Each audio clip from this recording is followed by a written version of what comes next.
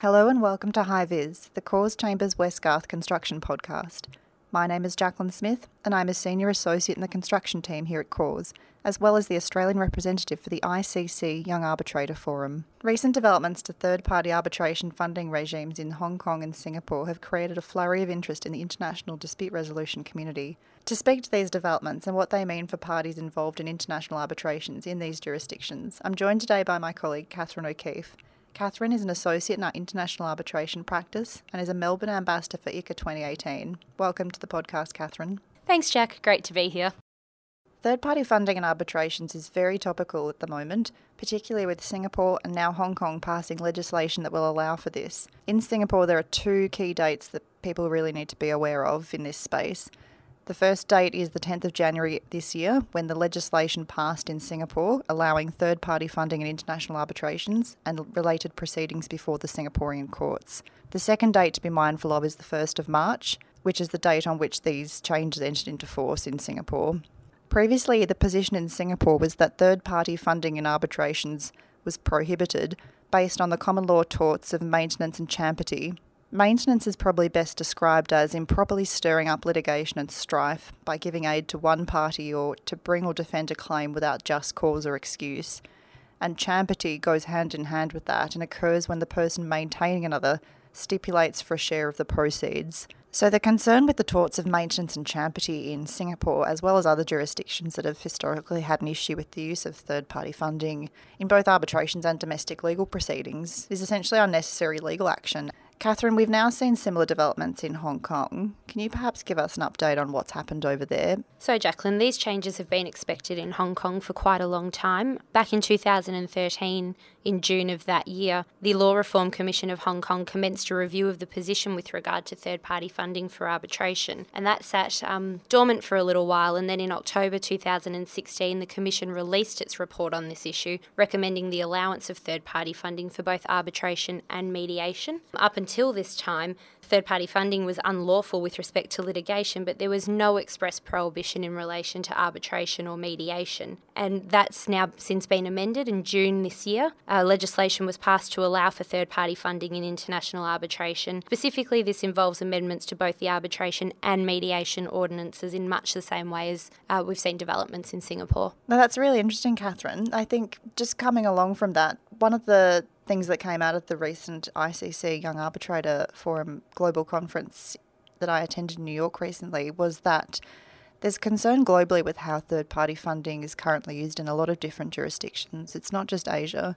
So the delegates from Europe noted that there'd been progress in France with third-party funding now being permitted, but there was still a prohibition of its use in Ireland. There was also some discussion raised about the way that third-party funding has shifted in the format it's being used in, namely with the uptake of its use in investor-state disputes. So there are now funds that are being formed by philanthropic organisations like the Bloomberg Foundation and the Bill and Melinda Gates Foundation to assist states against big tobacco, for example. One of the other important issues that factored really heavily in these discussions was that there's still a real need for further regulation of the use of third-party funding in arbitrations. So at the moment, there are guidelines currently in place that govern when third-party funding needs to be disclosed to a tribunal, but the suggestion at the conference was that we need rules in place to properly regulate this area more consistently around the world. Practically speaking, for clients, the absence of rules at the moment means that there could be an inconsistent application of the way that third-party funding is treated by arbitral tribunals across various jurisdictions and within various institutions. But it's important for clients to note that there may be disclosure obligations attached with using a third-party funder. For example, your arbitral tribunal may ask if there is funding, as it could impact the way in which they run the arbitration itself. So, for example, if you had two parties of inequitable means where there may be use for an electronic trial, for example, electronic hearing rather, where if one party couldn't previously afford this but now has access to a funder, it's important for the tribunal to be aware of these factors as it levels the playing field and can impact on the way in which the entire proceeding is run. Similarly, the developments are not just confined to these sorts of changes with disclosure obligations. More broadly speaking, the developments in Singapore and Hong Kong are particularly important for international arbitration as they remove the competitive edge once enjoyed by other jurisdictions jurisdictions which have always allowed for third-party funding. These changes seek to make a way for an increase in the appeal of these jurisdictions that have seats of arbitration, particularly bringing arbitration into the Asia-Pacific where third-party funding is required by certain parties. So in terms of the practical changes that parties might expect to see, a tribunal for arbitration seated in these Asia-Pacific jurisdictions may now ask whether you have such funding in place and may therefore be able to proceed on a stronger note than they would previously. And Catherine, with the upcoming ICA 2018 conference next year, are we likely to see third-party funding feature quite heavily in the program?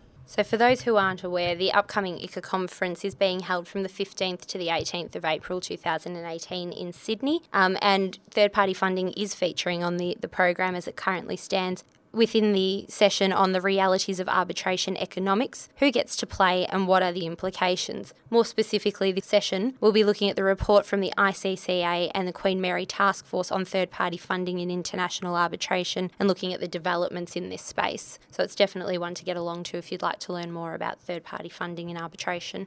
Great. Thanks for joining me today, Catherine. I think that was a really important discussion. I think a lot of our clients will be interested to hear what's happening in particularly Hong Kong and Singapore, and also just to be aware of, what else might be happening around the world in this space too. So to our listeners, we hope you'll join us again for the next episode of Cause High Vis.